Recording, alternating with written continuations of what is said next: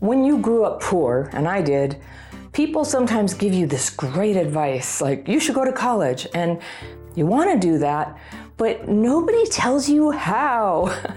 Having the life you want isn't just a destination. It's a series of decisions and steps you take and things you learn, things that happen, and you're weighing one choice against the other. And for a lot of people who grew up emotionally neglected or materially neglected, really, getting that wisdom that you need can be almost impossible. It leaves you with no choice but to figure things out for yourself.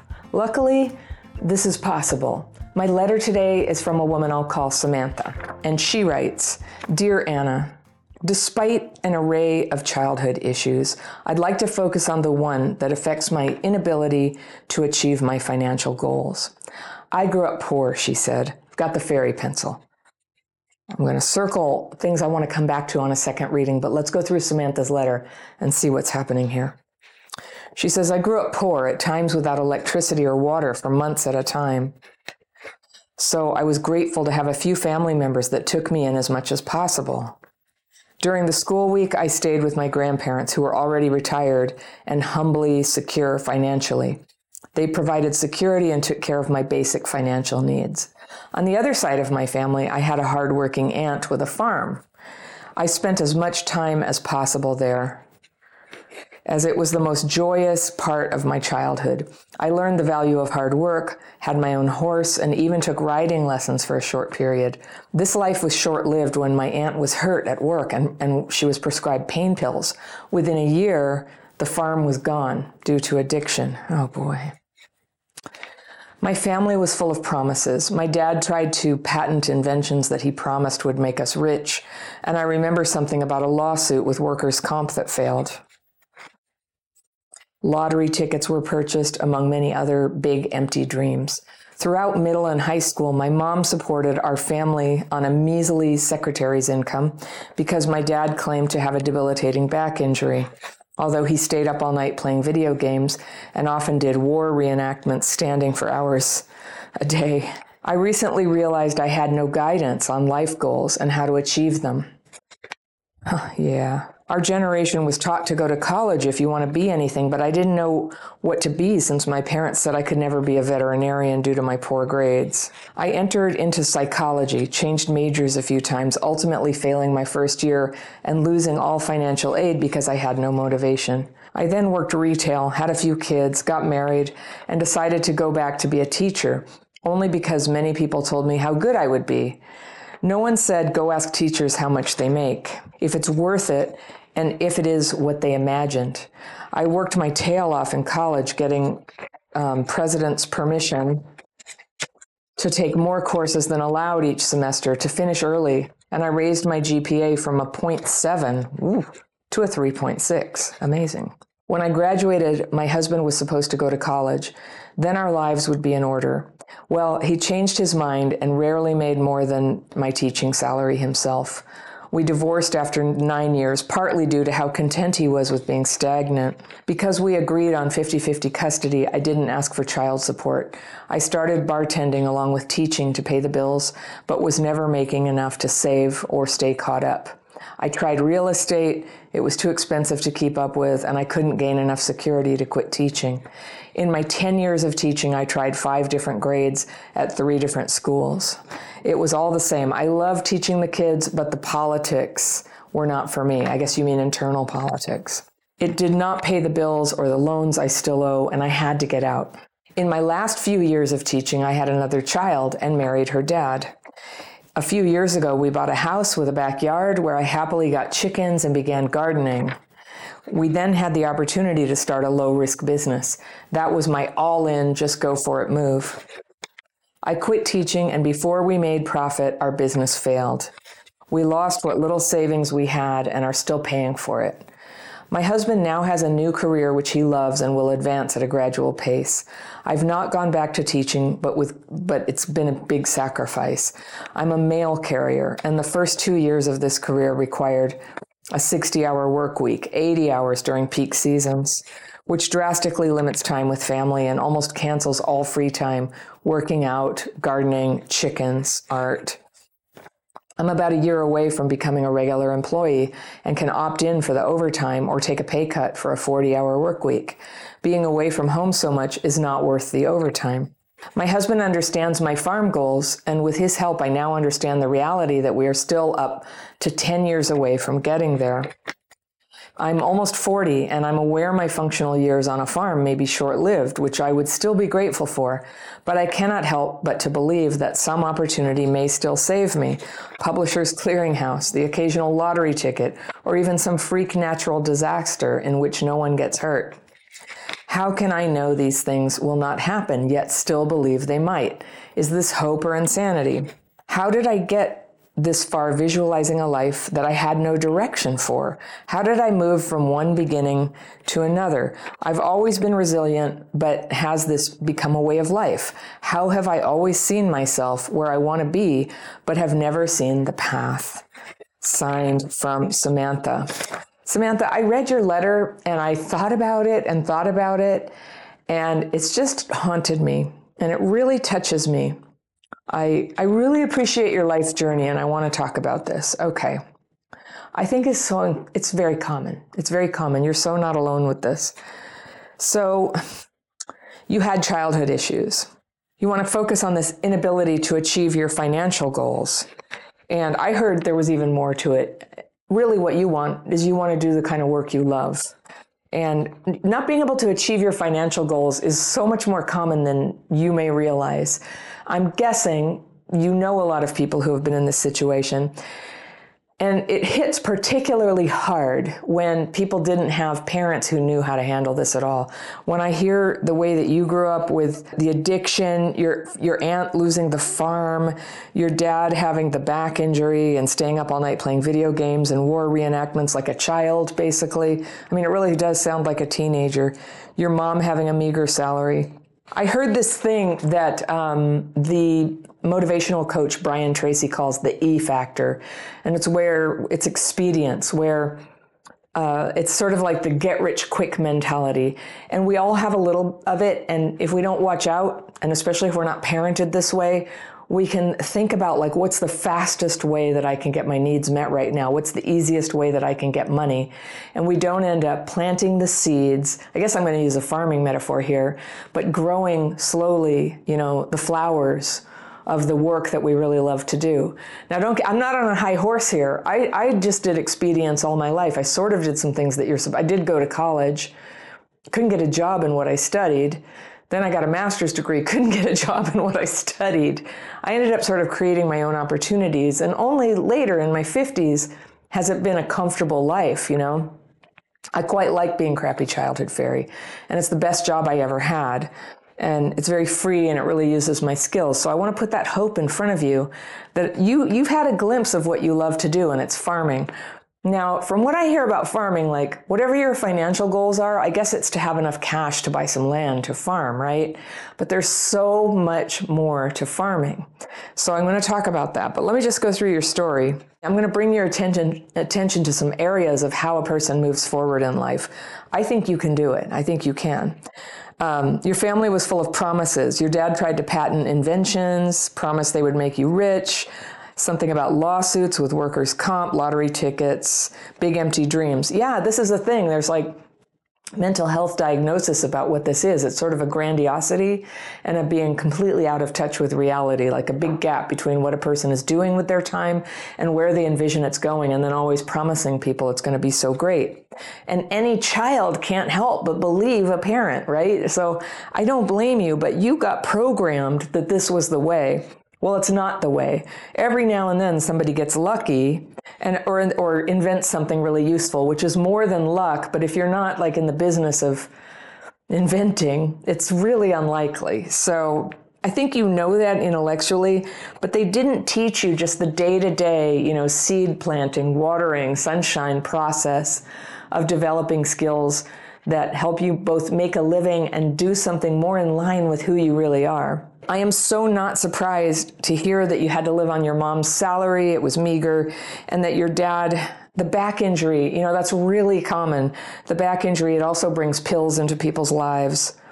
And video games are definitely an addiction. I'm sorry, but they are. Some people can handle it, but when people are playing video games all night, they kind of might as well be at a casino or doing cocaine, or it's a terrible addiction. It sucks the life out of people and seems to hit men harder than women even. Then you realize that you didn't have guidance on life goals. No, you didn't. I understand, yeah. And your generation, you were taught to go to college, like, oh, go to college. It's just these empty words, go to college. Like, college will put you on a path to success. But that wasn't my experience either. I'm glad I went, but because I didn't know, I didn't know the game. Like, it turns out you're supposed to do internships. I studied video production, and you're supposed to do internships. So I was a great student. I did amazing things, but then I got out. I moved to LA. I couldn't get a job in production for the life of me, not for 2.5 years. I finally gave up on the whole thing. Then later, I created my own company, and that did well. If I had had to wait for other people to hire me, which is often the case when you're young and you're trying to learn the ropes, I just wouldn't have gotten picked, whatever it was about me. I was rough at the edges, a little bit feral, I didn't know the social graces that you were supposed to have to work at certain levels. But here's what I did. I figured it out. And I want to encourage you to do that. For you to get into farming, I haven't done farming, so I don't really know the scene. I don't know the social life of farmers and how you get to know them. But I want to encourage you, Samantha, go make friends with some farmers. There's this beautiful thing that people will often do for anyone who asks. Not everybody will do it, but hardly anyone asks. It's called an informational interview. And at a party the other night, we had a family party, and one of my sons wanted to ask for an internship with somebody who was there who has a very impressive thing going on. And another friend and I were coaching him on how to approach that guy to ask. And so I had been thinking, just go ask for an internship. Well, somebody much more seasoned in the world of business had a better idea and told my son, try an informational interview. Don't go straight for asking for, hey, can you help me out? Just say, hey, if you were a person like me, a kid who's trying to get into this line of work, what would you do?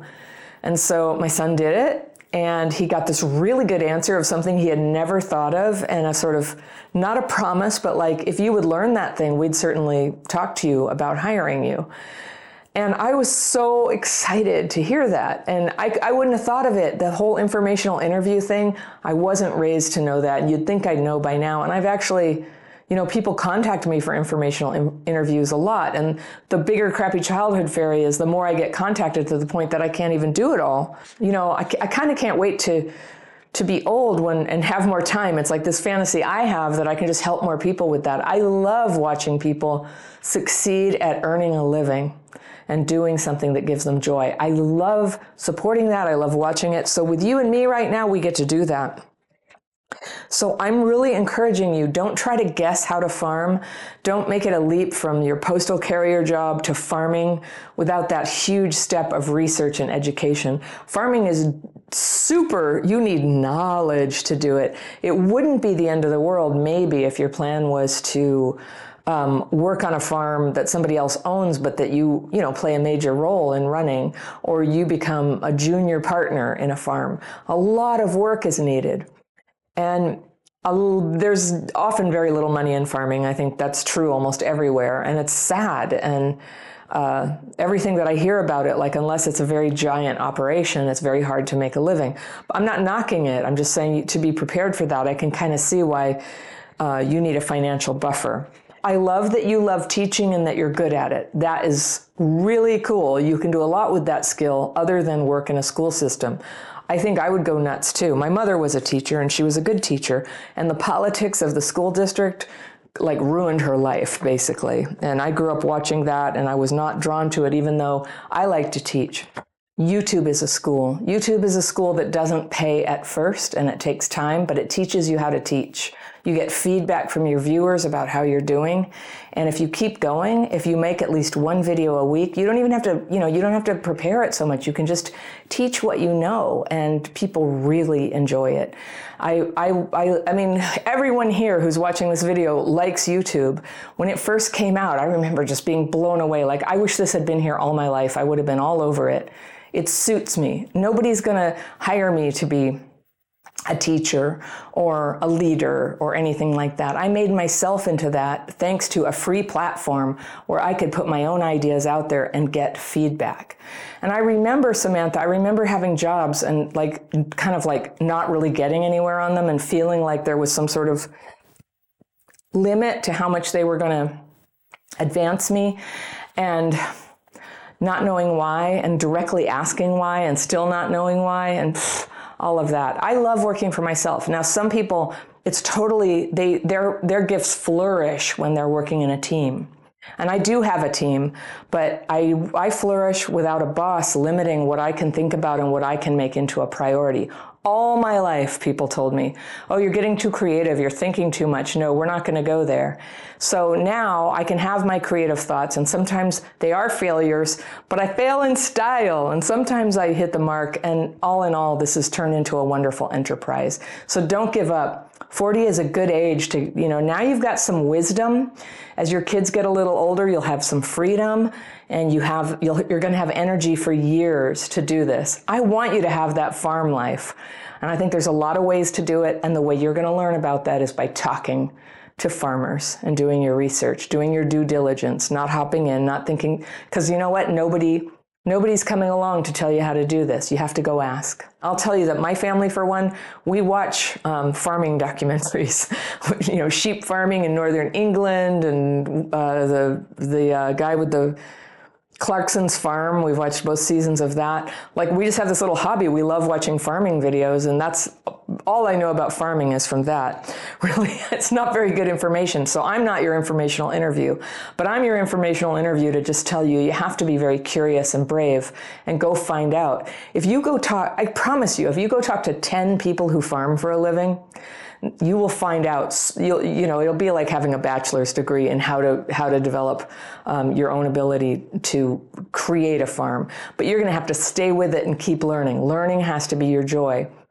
When you're poor, and it sounds like you've been poor all your life, and you have kids to support, I'm so glad your husband has good, stable employment right now. That's awesome. I know how much it limits your time and energy. You're 40. Don't even think of that as old at all. I didn't start Crappy Childhood Fairy till I was 53.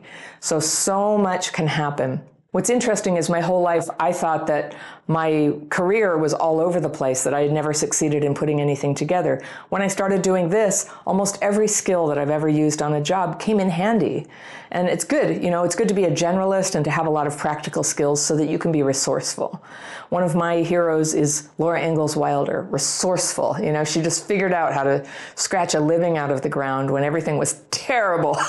They'd have their land taken away. Her husband had diphtheria and could barely walk. They had problems, and she figured it out.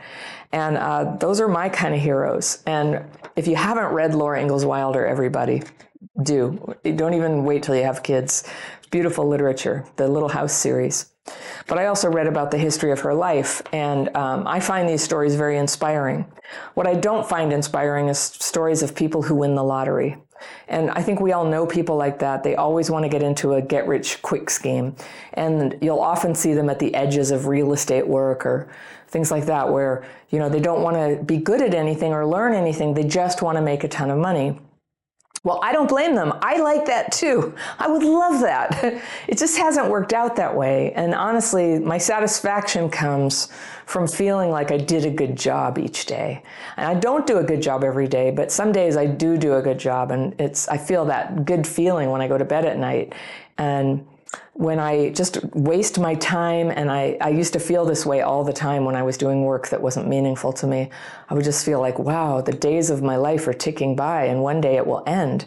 And is this really what I want? But you know what, Samantha? I was trying to hang on to a place to live. I was a single mom with 2 kids.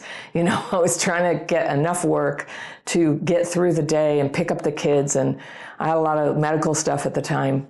It was a really hard time. I persevered though, and I want you to persevere too. And just remember, you're like in the club of strong people who get through hard times. Now, Samantha, I regard a job as a postal carrier as a pretty darn good job. It's pretty stable. It has good benefits. It has a pension. Now, you might not be thinking pension right now, but right about where I'm sitting, like I never had a job with a pension. So my work now has to support me today and for the up to 30 years after I stop working. So it's like so much pressure. Imagine if there were a pension. So I have Social Security like everybody who works, but it's not enough, as we know. So the postal job at 40 hours sounds like a really good decision to me. You have little kids, and I know it's really hard to work full time with kids. I had to do that too. And sometimes I wish I could get back some of those days when they were just in like aftercare, after school until 6 p.m. and just hang out with them a little more and help them a little more with what they do. But you know what I was able to do? When I was older than you, when I was 50 and I was working from home, I was able to be a work from home mom when they were able to walk to school. They were old enough to walk themselves home from school. And in a way, I think it's a great gift to be present for the kids when they're teenagers. There's a lot of trouble they can get into then too. So yeah, if I had had my choice, I wouldn't have had to work so very much in their life. But I'm so grateful to have been able to make a living and to have given them a decent life materially and to model for them what a person looks like when they're, balancing their need for money and their need to express who they really are and be creative and have friends and eventually I remarried and I would say we have a very good life. So you show the kids how a person does that. Your kids are probably going to have to work too, like almost everybody does. It's very rare that people don't have to. Thank you so much for listening. If you love my content, think about joining my membership program. You can find out more information about that and all my courses and coaching programs at crappychildhoodfairy.com. Remember, healing is possible. People with childhood PTSD can have a wonderful life. Sometimes we just need a few workarounds. I'll see you next time.